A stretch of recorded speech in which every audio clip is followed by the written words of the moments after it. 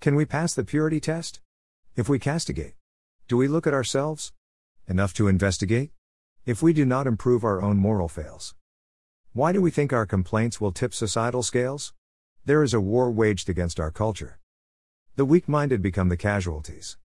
Those who cannot think for themselves are the first to submit to tyranny. The failures of our own reasoning are the first measure of the merciless and cruel. Those with intellect and empathy are the ones who are merciful. The traditional purpose of education relied heavily on the teachings of moral character.